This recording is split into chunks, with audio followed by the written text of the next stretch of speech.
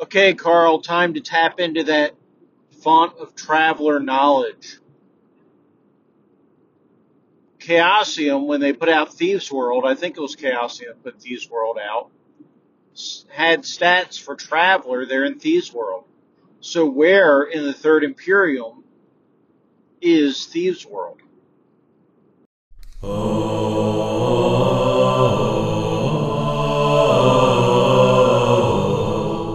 Carl Rodriguez is the GMologist, GM extraordinaire, the GMologist. Hello, everyone, and welcome to the Geomologist Presents. That was Jason Connerly at the top of the show asking an interesting question. And to answer his question, I would say, well, there's two possibilities. One, that Thieves World is some sort of recreation world for the rich and famous somewhere in the Imperium. You could put it wherever. You just got to find a world that matches the stats and nothing official is on it. Or if it's something official is on it, well, you just change it. That's the beauty of the official Traveler universe. Mark Miller is not going to come knock on your door or send the Pinkertons to see if you're playing in the official Traveler universe or if it's in the or not, right? So, and then the other alternative is it could be like an actual world, maybe populated by some sort of fringe element during the rule of man or the long night, and it would be somewhere in the spinward extents. So there's um, several sectors to spinward of the spinward marches that have been developed and have some really strange worlds. And the Aslan are there, the Jordani are there, but beyond that, it's just uncharted. So it could be in the uncharted spinward extents. And then what is cool is that the magic that you see on Thieves World could just be a form of psionics or different psionic powers that are manifest. So I think it would really work. So thank you for that call. And here in this Geomologist Presents, what are we going to do today? Well, I got call-ins from a number of people, so we'll hear those and respond. And then we will talk about this really fantastic weekend of gaming. And it wasn't just games that I ran. I ran two games this weekend. I ran a game of Call of Cthulhu for my wife and a friend of ours. And we finished an adventure called Spare the Rod, which is in Tales of the Miskatonic Valley. I think it's by Golden Goblin Press, but I could be wrong. But it's in there, and we finished that, and it was pretty exciting, pretty cool. And then I ran a Savage Rifts game for my wife and Darren Green, and that is an ongoing game. I wasn't too happy how it went, but the players enjoyed it, or at least my wife told me she enjoyed it, and Darren didn't say he didn't. So no knowledge is positive knowledge. I don't know. I didn't like it because I kind of was. I tried to use some like random charts and I didn't know where to go in the Savage World book, and I need to like dig deeper into finding the actual travel rules that I like for Savage Worlds, not just the ones in Suede. I think there's some in one of the Savage Rifts book. I can't remember which one, but I know that Kevin from Madison from Dungeon Musings has used it, or maybe he's the one from Pathfinder, Savage Pathfinder.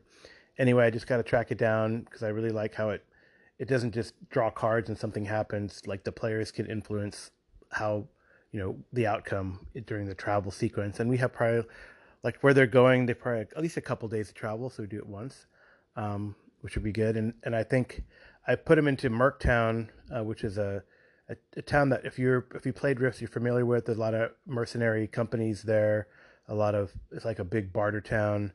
You can buy anything, except slavery is illegal. It's on the edge of the Federation of Magic in sort of the free people's lands between several coalition states. And there's a book on it. It's a Rift World book on it, but I didn't have it at the time, and I really, I didn't get into Merktown as much, except to describe it as a big cosmopolitan town with a giant bazaar, and you could buy anything. So I think now that I have a map and tools, I can kind of do more things in Merktown. Maybe they'll want to stay in Merktown. We did have so they did have a lot of fun. Well, I guess I'm doing a recap of it here. So no, let's wait for that. I'll get to that in a second. But suffice it to say, I think the next time we run Savage Rift, I'll be more prepared, and it'll be more engaging because I have better ideas on what I want to do. But there was at least a good combat with it, and the characters did some fun and cool things. But what I guess what I wanted to talk about more is like I played in a couple of games where I was not the GM and I was a player, and that were games run by Kevin Madison of the Dungeon Musings YouTube. You can go watch these either live stream or he records it so you can watch it later. And I played Warhammer Fantasy, and someone else was running it, which was pretty cool, and I had a really great time. And I'll talk about that a little bit.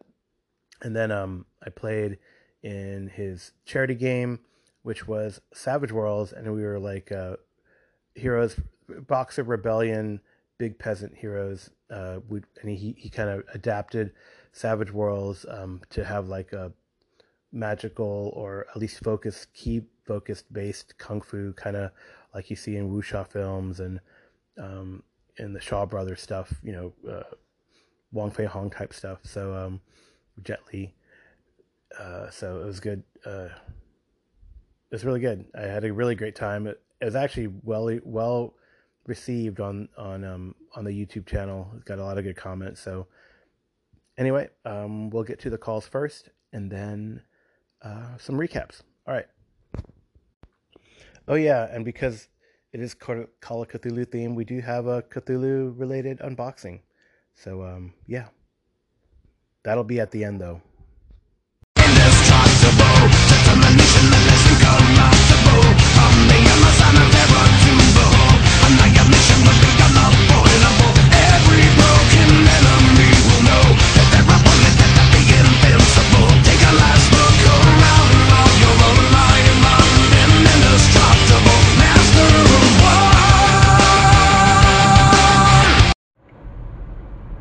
Hey Carl, it's Hobbs. Hey, listening to your NTRPG. In a quarter mile, turn left onto Wolf Road, Wolf's Crossing Road. Sorry, GPS. And we are about so close now until we're leaving. I have not done any of my prep. All it's been doing is percolating.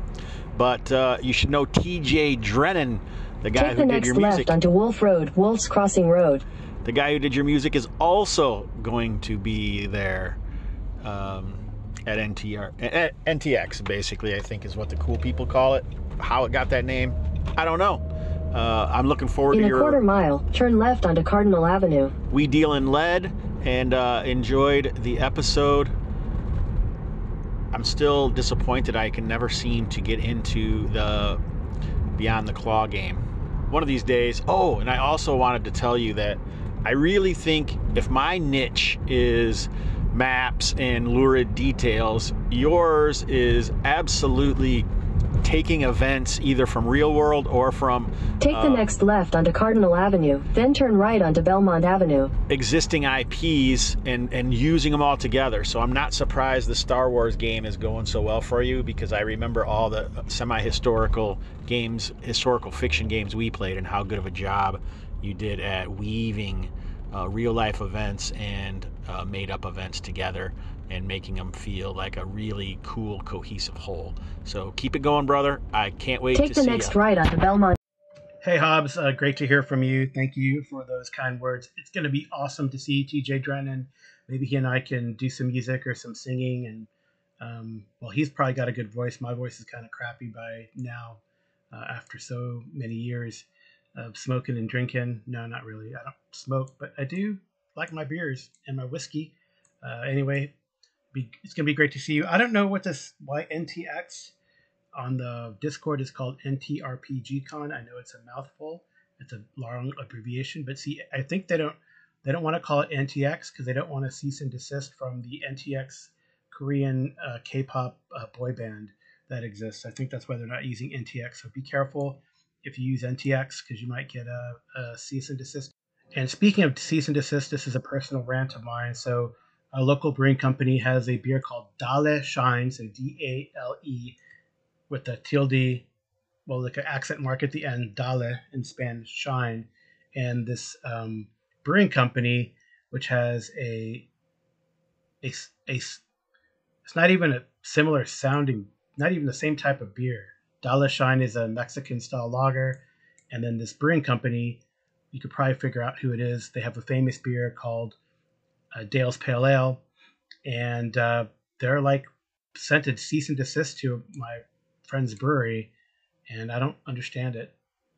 So I'm not going to drink Oscar Blues anymore. So there you go. I named the brewery. I'll probably get in trouble.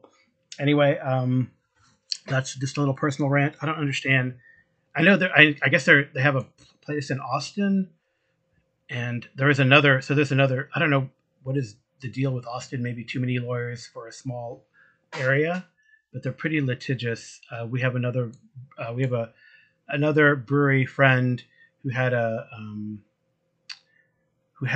monkey in the title of their brewery name, and they were given a cease and desist by another brewery who had monkey in the title of their brewery name. And there's no way that they would confuse those two breweries, because that brewery, Suds Monkey, kind of sucked. And then this brewery that I'm talking about, I don't even remember the name of the title because they've done so well with the second pitch title, so maybe it was a blessing in disguise. But Suds Monkey in Austin sucks. I will never go there again either. Anyway, yeah, thanks for like the real world niche thing. I have a lot of great ideas, and you got me thinking and percolating in my head, if we're using that term, percolating, that there, especially now with there's things like, Miskatonic University Press and Octoon Cthulhu is letting people kind of use their IP and pictures and stuff like that. As long as you don't make something that is going to be in a product that they're going to have. And I think I have particular niches, and I've really enjoyed. I mean, people still ask me if I'm going to ever run Cthulhu Invictus again, because I had a great Cthulhu Invictus where the backdrop was the Teutoburg Forest Massacre in '89 by the combined German forces against several legions. And I actually have a T-shirt that alludes to that, which is kind of funny.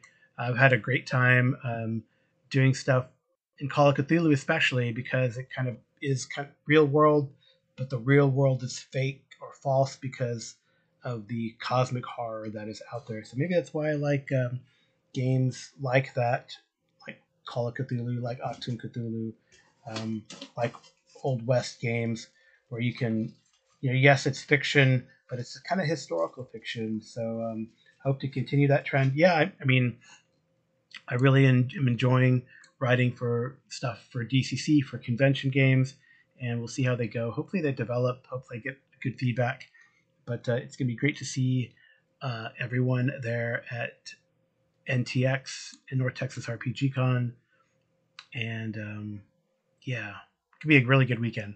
I'll talk to you soon.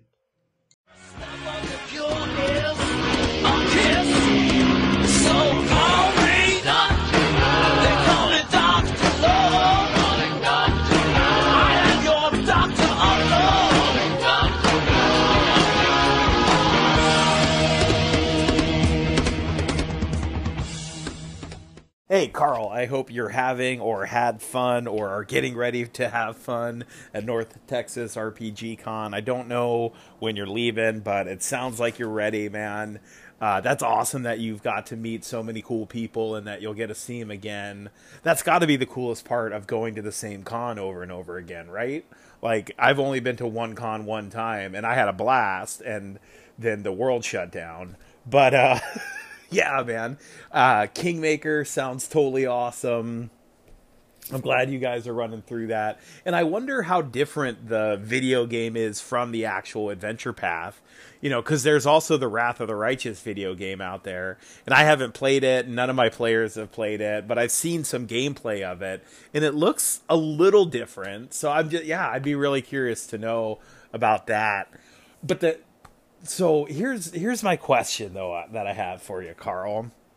Whenever you say the name Twilight 2000, the name of the game, my brain instantly thinks sci-fi. I don't necessarily know why, just because I guess Twilight, I think of space, the sky, which makes me think of space. But are there sci-fi elements, like futuristic stuff or alien or any weird sci-fi stuff in Twilight 2000, not in necessarily the game you're running, but in the overall world of Twilight 2000. Though, saying that, I don't know if there is like world lore outside of the campaigns or whatever. Anyway, man, that's my question. Is there sci-fi stuff in Twilight 2000?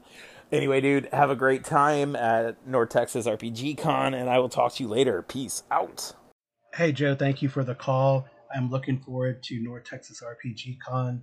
And I honestly have no idea how Kingmaker, the adventure path versus a video game work.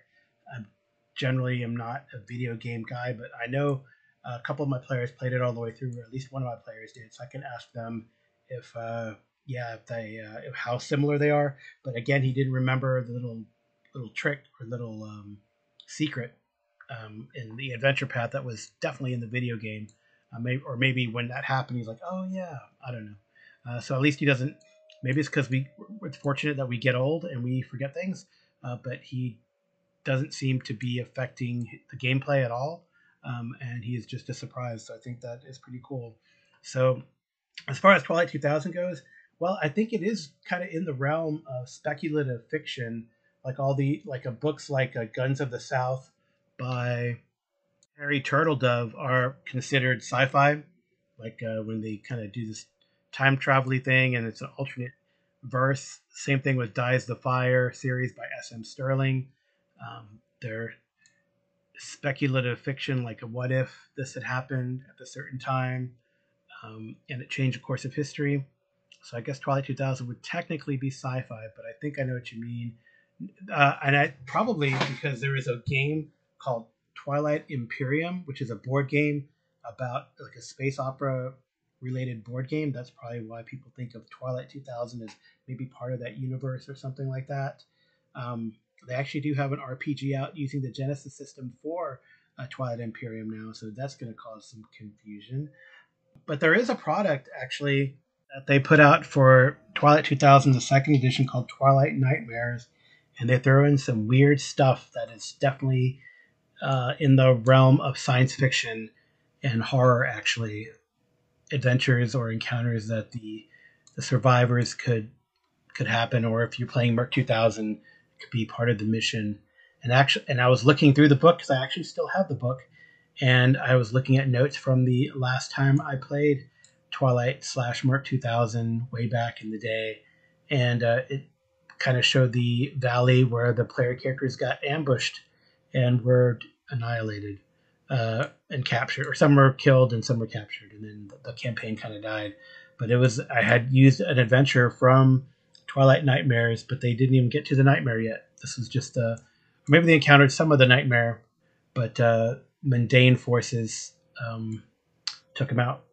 So Filipino special forces actually took him out. They pissed off somehow. They pissed off a local Filipino group, or the Filipino group was after them for some reason. I can't remember why. Maybe there was a bounty on their heads. I think it was a bounty on their heads. And while they were good at doing ambushes in the past, this time it didn't work out for them. So I guess you could throw in sci-fi elements. And I think at the time, a little history lesson, Twilight 2000 second edition was done with the Game Designs Workshop House system. And they also had Merc 2000 out. They had Cadillacs and Dinosaurs. They had Dark Conspiracy. They had Traveler, and all these use the same system, so they're able to kind of intermingle them. And there's definitely some of that hint in here. And actually, it was kind of cool. Connerly and I and some of the others were talking in the GM's lab, and one of the players like, "What you gonna do for your birthday?" And it was discussion, and maybe I'm gonna do something akin or inspired by something in the Twilight Nightmares book, either using Merc 2000 or even Millennium's End rules. So we'll see how that goes. All right, I'll talk to you soon, brother. Thanks for the call.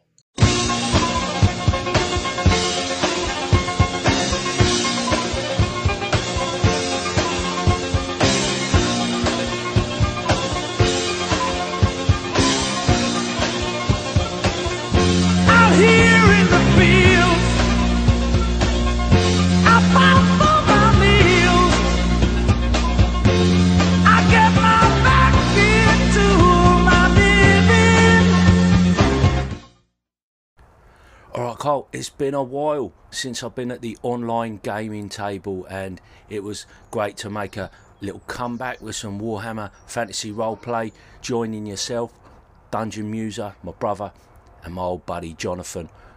What a crew to play with. For me, a bit of a dream team. I feel like we've shared a lot of chat about Warhammer, the to and fro messaging, and listening to your episodes, your recaps. Some really interesting sessions you've recounted, got me interested in the game. A little bit of nostalgia in there as well recently has got me interested, and I was not disappointed. It's a real privilege to play with you guys, and your kind of knowledge of the background and the rules. Well, not just yourself, but Kev and my brother and Jonathan, all really up to speed with all that stuff. My technical issues let me down a little bit, but I think I've got that all sorted now, and I'm hoping you're going to be able to join us for another session. It's it's just a great scenario. The Rough Night of the Three Feathers, we talked about it, a classic, and I hope you enjoyed the game, and I'll be interested to hear what you made of it all. I particularly like the angle of the social classes that you come across in the Warhammer games. Not something I've dabbled with in other games much, so I'm keen to see how that goes. Anyway, mate, I've lost my thread there a little bit, so I'll cut this one short. Take care, and I'll catch you later. Hey there, Colin. Thank you for calling in and those kind words. Yeah, Warhammer Fantasy, the world is such a great fun to play in. I really am enjoying the 4th edition. I think it cleans up a lot of things. I know people jump back to the first and maybe 2nd edition because they're a little more deadly, but I don't know. I guess it really depends, because you could still have fate intervene when your character died or some such, so, or not get a disease or whatever. So it's still a pretty harsh world either way, whether you have fate or fortune or resolve and resilience on your side or not. And you got to use that meta currency and the eyes of the gods upon you wisely, I think. Rough Night of the Three Feathers was great fun to play. I really enjoyed it. So I guess I'll take the opportunity to talk about it a little bit here. So I'm playing Elsa, who is a witch hunter, and I thought it was a really fantastic, fun role playing. There was a combat encounter and some other very interesting interactive encounters. Rough Night of the Three Feathers has been around since White Dwarf. I think it was White Dwarf. Was it a dungeon? Anyway, or a Dragon magazine. Anyway, since the 1st edition, it's been redone by Graham Davis for multiple incarnations of the Warhammer Fantasy rule set. And the 4th edition is really cool because they have it in sort of a compilation. So it has Rough Night of the Three Feathers, and then it has adventures that would follow on to that. So you could make it sort of a campaign kind of set of adventures, which I think is really, really neat. And I've run it for my group, and they said that this was like the best adventure that they've ever played. I ran it for a Warhammer 4th edition fantasy group, and then we went into Terra at Talabheim adventure that was made for Warhammer 2nd edition, but we did it in the 4th edition, and it was very satisfying, very cool. We started it live, and then COVID happened, and we finished it online. And then from that, some of the players were like, well, I want to play this again and play this some more. So then we decided to start the Enemy Within. So that's the origin of that story. But what's cool is just, I know Madison, I talked to Madison about this already, Kevin Madison, and he said, I know you've run it and played it, but I can change it enough so you won't know everything. And it's true, I don't remember a damn thing from that adventure. There's so many things going on. Think of the movie Four Rooms, where all these things are happening and you got to deal with them. So what we dealt with, so Elsa and Spike Pitt's character Molly were sitting at a table. Some shenanigans had happened beforehand in a previous session where Darren Green and some other players, I don't quite remember which players are there. I know Jonathan Dorman joined us, and he played an elven merchant. This time around, I can't remember the name. honestly.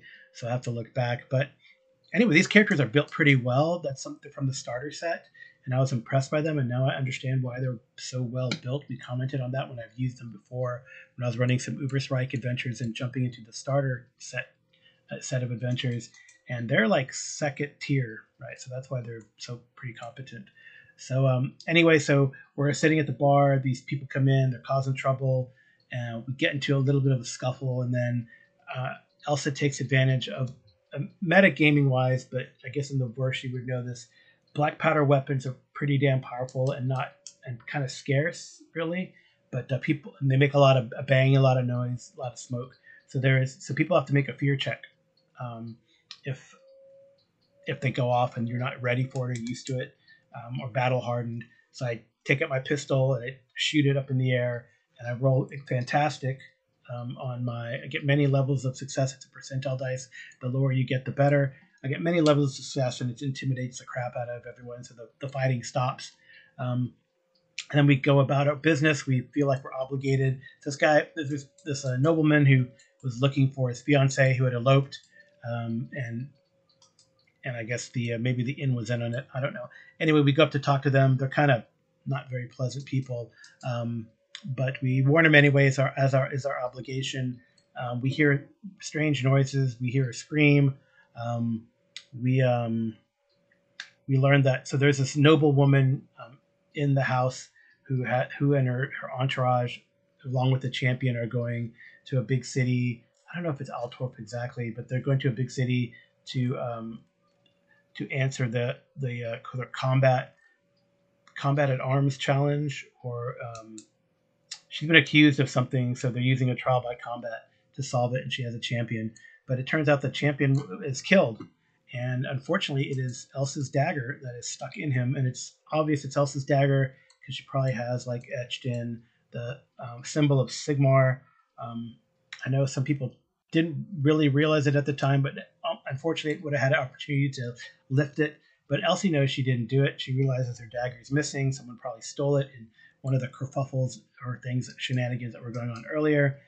But she's a witch hunter, and my defense is that witch hunters would publicly don't execute people in private. They don't assassinate people. They would publicly accuse them and have them burned at the stake or killed out in public if they resist.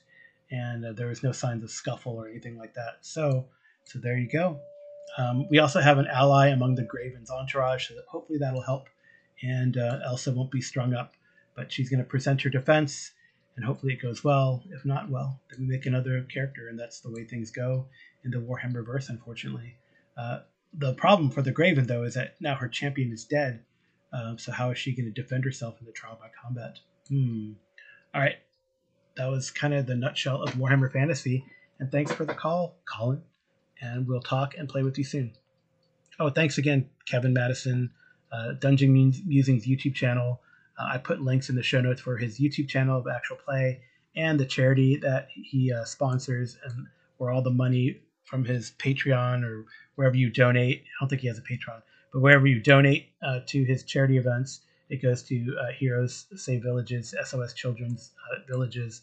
So for the education of orphans around the world. It's a great cause, and I put links in the show notes. All right, next up is Sam.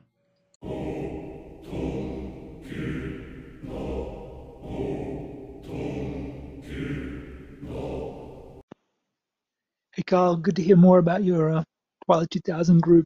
You sound like you have a nice bunch of players.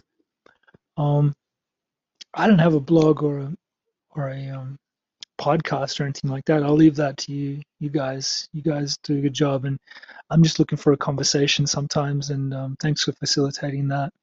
I just try to keep my life simple and not have too many things.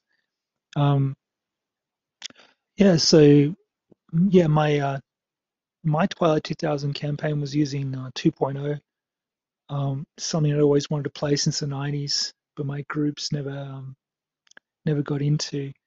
And I bought a used copy 3 or 4 years ago, and found it at a convention actually, for cheap. And it was my first time getting back into RPGs since I was a teenager in the 90s, and yeah, just it's finished now, but yeah, it was a blast. It was basically like real world Vietnam, but the characters took it in some crazy directions, and it went pretty off the wall. It was great. Anyway, man, I'm about to run out of time, but yeah, enjoying the conversations. Thanks. Sam, it's always great to hear from you, and cool to hear about your Vietnam era Twilight 2000 campaign. Yeah, I guess this Twilight 2000 second edition keeps coming up, and someone was even asking on my Discord the other day what I'm going to do for my birthday. I run a game every year, and there's been some suggestions thrown out there, but someone suggested kind of like an adventure inspired by Janissaries by Jerry Pournelle, and I maybe even using Merc 2000 / Twilight 2000 second edition and or Millennium's End, or one or the other or both or neither. Maybe even Savage Worlds would work with that. So yeah, I think that's something pretty cool. I also have like a sap, and I say that because I actually have, inspired by what you said, I have like the not Suede, the previous edition of Savage Worlds, the Weird Vietnam book that I got at an auction at a recent convention at ChupacabraCon. So maybe I'll try to get that to the table or use those rules. We'll see. But thanks for the call, Sam. Always great to hear from you, in both here and in Connerly's Nerds RPG Variety Cast. So take care and keep telling those Twilight 2000 tales. I love it. Next, I think we're not playing Twilight 2000 this week, but next week, and then we'll probably get into some stuff, and maybe I'll have some comments on if the characters survive or what the characters are doing. They're getting to a head against someone called the Admiral, who has a flotilla of many boats, and we'll see how they're going to handle it. Are they going to take the attack to them or wait for them to attack Gora Calvaria? We'll see. All right, thanks for the call again.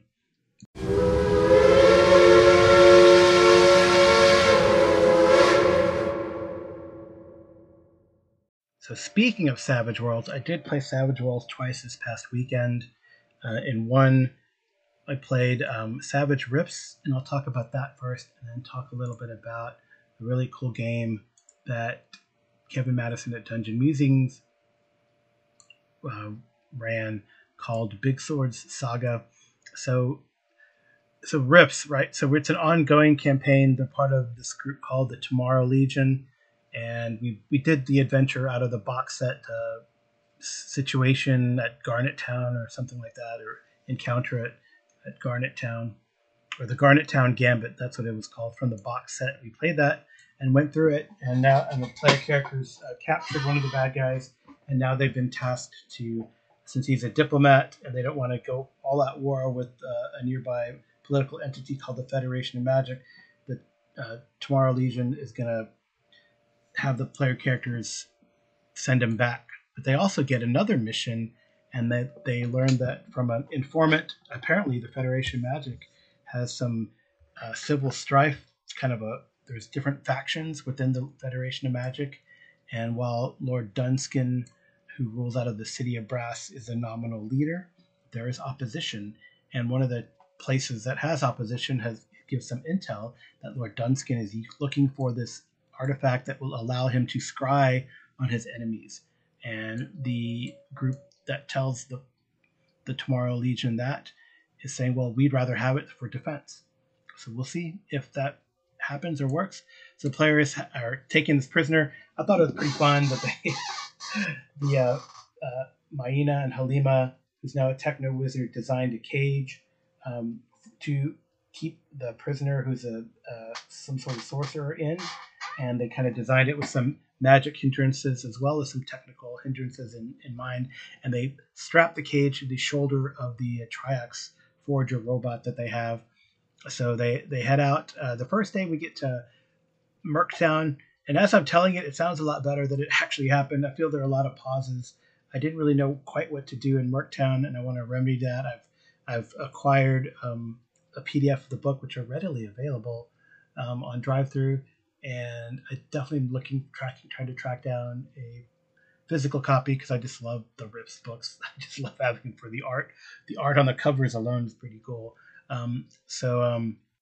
Anyway, uh, I I kind of glossed over Merktown, and it seems like it's definitely more detailed, or has been more detailed in the Rissiverse, and kind of only gets a little blurb as a gazetteer in the Savage Rift. But I think that's what they expect you to do with Savage Rifts is go, and there's so much material.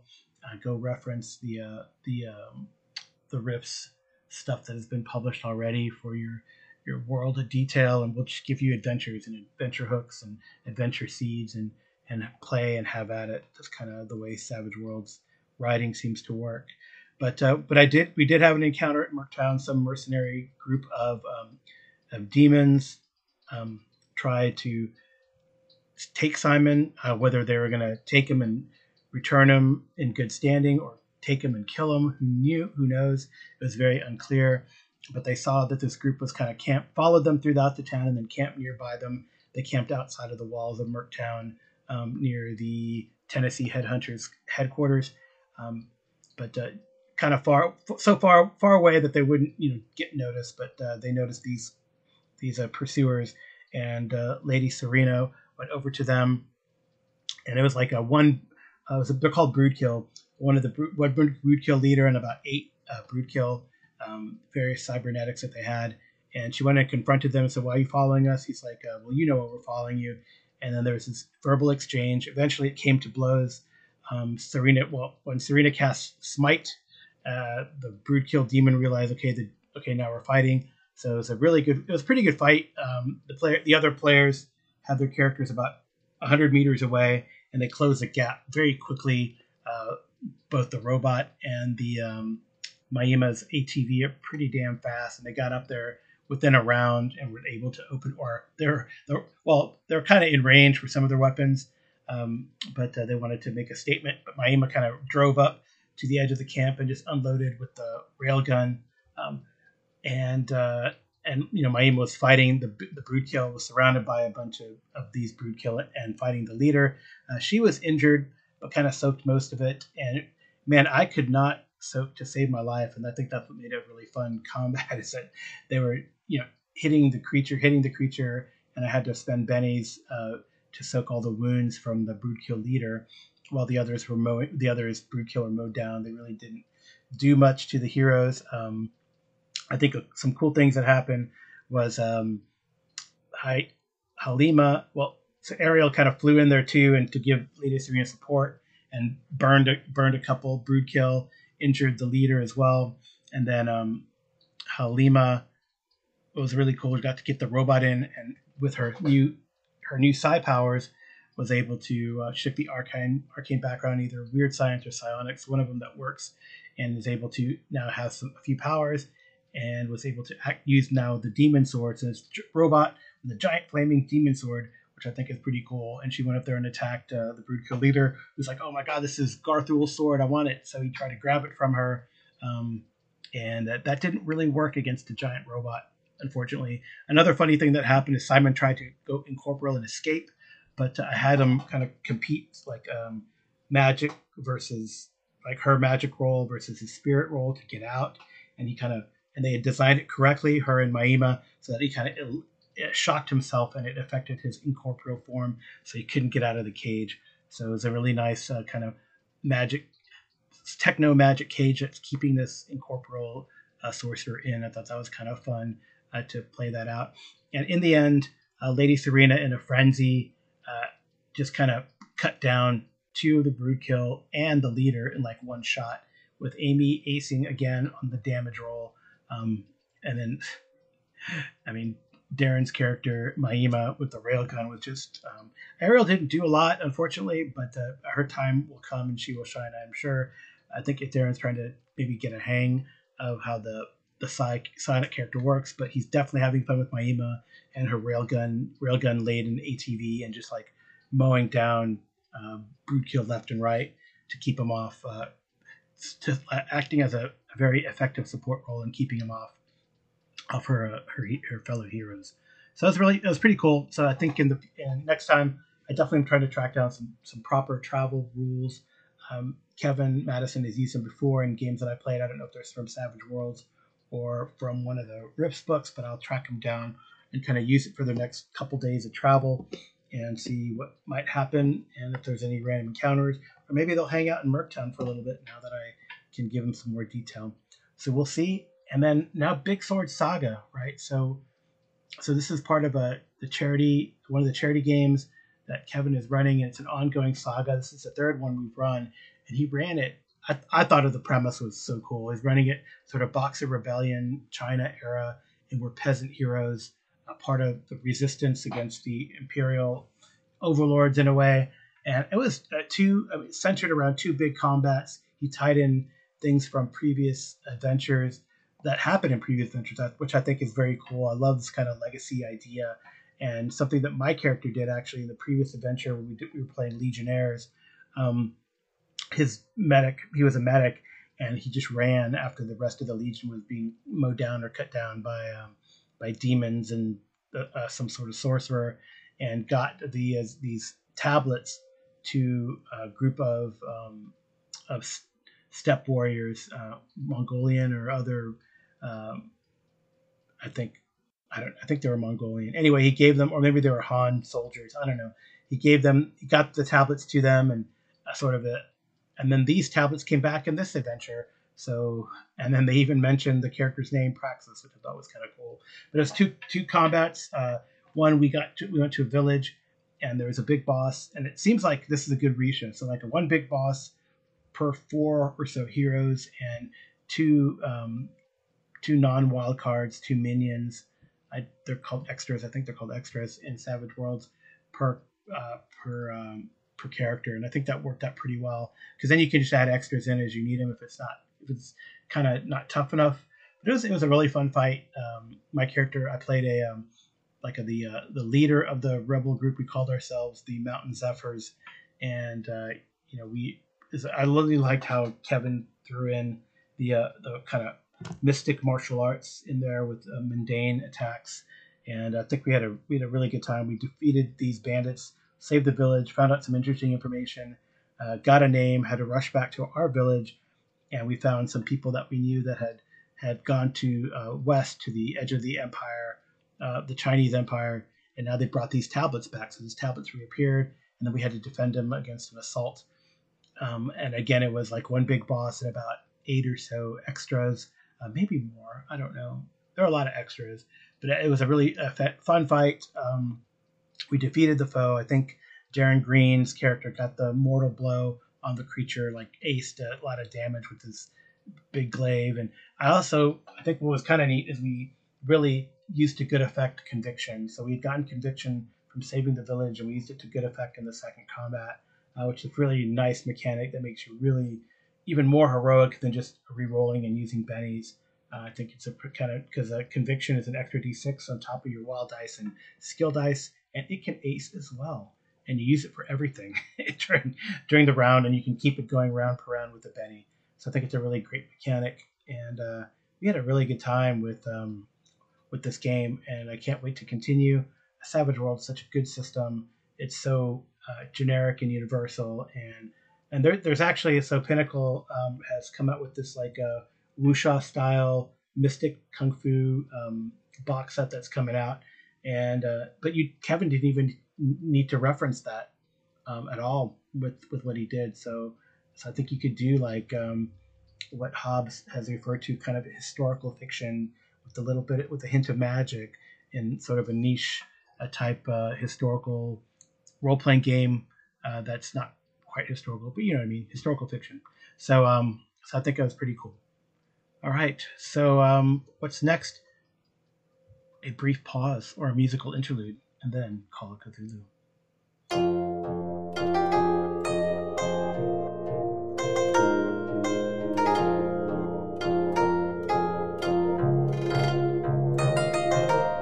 So as I mentioned before, we finished up the adventure called Spare the Rod, which is not in the book that I said it was, but is in another book, and that book is called, I I had it here somewhere. Yes, that book is called More Adventures in Arkham Country, and it's not by Golden Goblin Press, though. Oscar Rios, the owner of Golden Goblin Press, is an author in one of the adventures here. It's by Miskatonic River Press.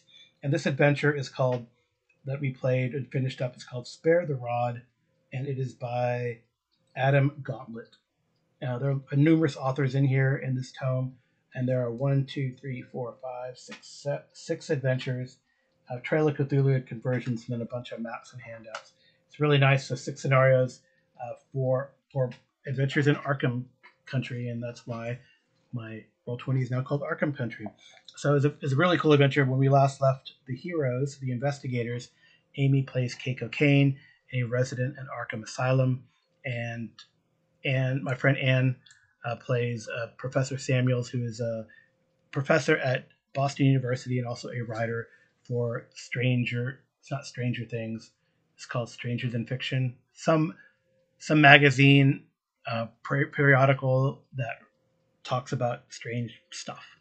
And he's here. He was an old mentor, undergrad professor or medical school professor when Keiko was going to BU and BU Medical School or Mass Gen Medical, I don't know, some medical school, maybe even, was it Harvard Med? I think she went to Harvard undergrad, and then some medical school. We decided BU, maybe, in Boston, or maybe even Tufts Medical School. One of the medical schools other than Harvard in Boston. So anyway, they're there. They just defeated a night gaunt outside of the house of Goody Fowler. They found her book. Then they kind of started investigating further and doing things. They got back to the house, able to sort of peruse the book. They had totally decided not to give it to Asenath Waite, and are going to study it themselves. So they've kind of flipped through it, found some clues, but they need a full day of study at least to go about it, looking at it. And I feel like, did the professors work on it all night? It's possible. In any case, the next day there were some news articles that a couple places were broken into. The archaeology lab where they found the doll, this kind of voodoo-esque doll that is referent to the Reverend, that or maybe is very important, and then they learned could contribute to the demise of the Revenant that they're pursuing. And then there was a break in there, and they learned that the graduate student that they had been interacting with, Nathan Richards, had been injured. And the other article was that a school had been broken into, and so they investigated those 2 locations, got some more clues, learned that the Revenant, who was an old sadistic schoolmaster, was now. I should give a trigger warning for this. So there is a suggestion of violence against children in this adventure. If that bothers you, you should probably stop now listening, or skip towards the end, probably skip about 5 minutes or so, and you should be all right. I will keep track of the time here and maybe add an addendum if necessary. So anyway, so they find out that this Revenant is going to go after some bad children. They learn which children are targeted. They stake out the location of one of the children, and they run into some of Goody Fowler's ghouls who rough them up pretty badly. But Amy's character is able to cast a spell and cower them temporarily. There's some talk back, and then the ghouls just want to know where they're at in pursuing this person, and Professor Samuels suspects that Goody Fowler wants the Revenant for her own nefarious purposes, but they can't figure out quite what. But they convince the ghouls to let him go. They'll go get the doll, then they'll come back in here and stake out with them the Revenant, stake out with the ghouls against the Revenant, and then when they bind him, they'll help them go with him to Goody Fowler and do what she needs to do. So they kind of convince, deceive, lie to the ghouls, because they're going to get all these things, but they're not going to let Goody Fowler, whatever her plan is, get away with it or whatever. So they want to foil the old undead witch who is trapped there on Hangman's Hill in Arkham. So They go home, they get the doll, they get the book. So definitely the professor had spent time studying the book and studied it all night, because by this time they were ready to go. So the idea was that Amy's character was going to cast a spell to subdue the revenant. The ghouls were going to capture it, and then the professor was going to. So they learned that if they lit up the doll and said this particular word, that they would destroy the revenant.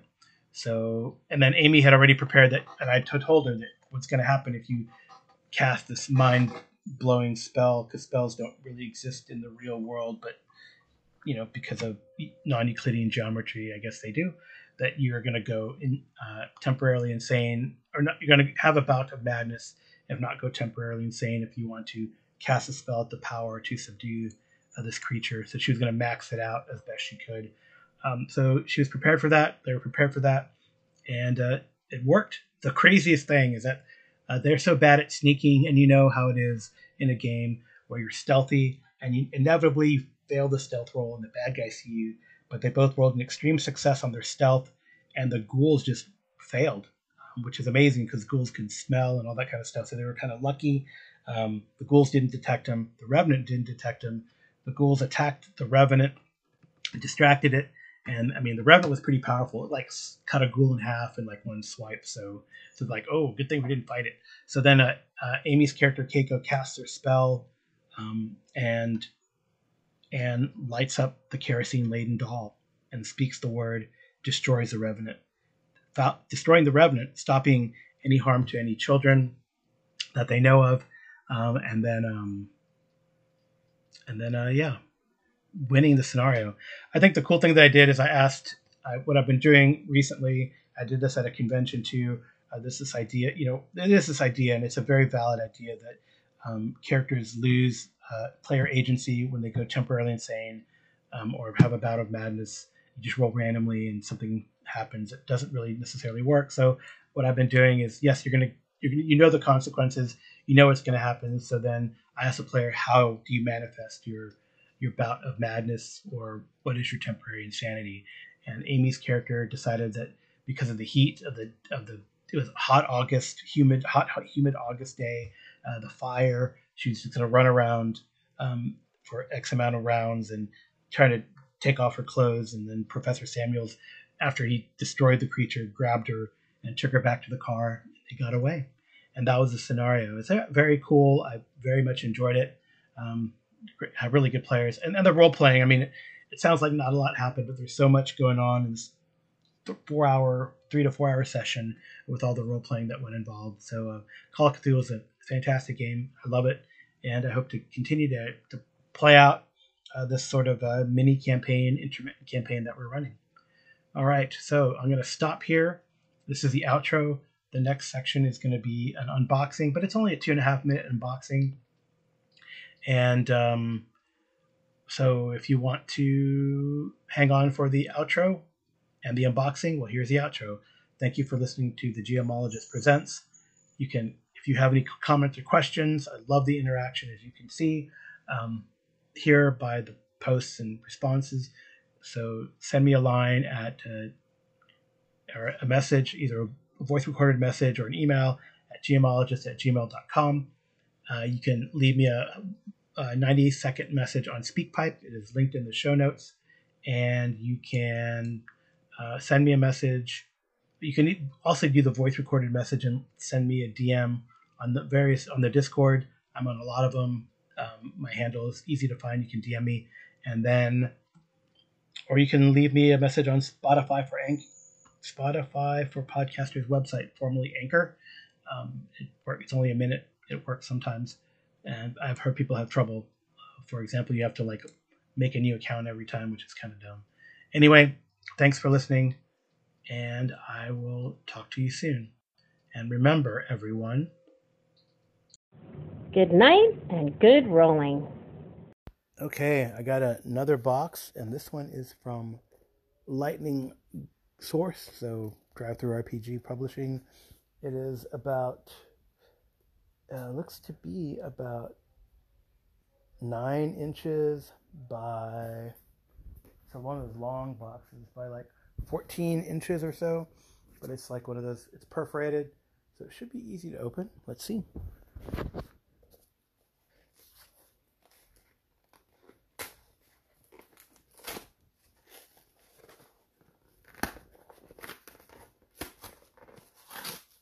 Not so easy because the tape label is on the perforation.